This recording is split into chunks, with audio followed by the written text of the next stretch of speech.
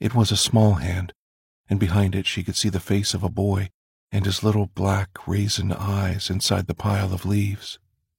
His hand was balled in a fist, and when it opened she saw something glimmering and shiny held in his gray palm.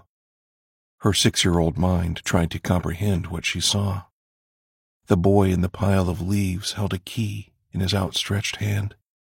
A few icky things clung to his arm, but they didn't seem to bother him.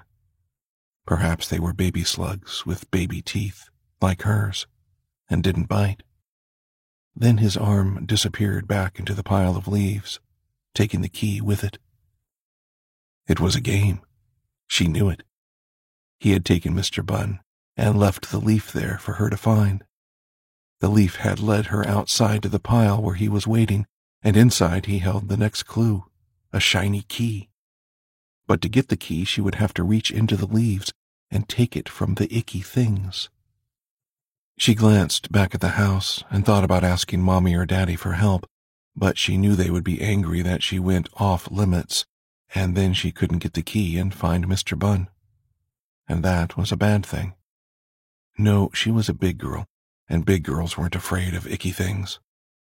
She rolled up her sleeve and crouched in front of the pile of leaves and reached into that spot the boy's hand had protruded from.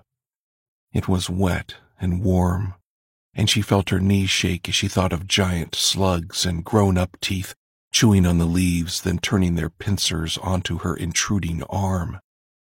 But there were no pincers. Only the metal of the key, slick and cold, waiting deep inside the pile where the boy had been. Her fingers grasped it, and she pulled her hand from the pile in a flash and wiped the muck and yellow leaves from her sleeve. She knew the key the moment she opened her hands.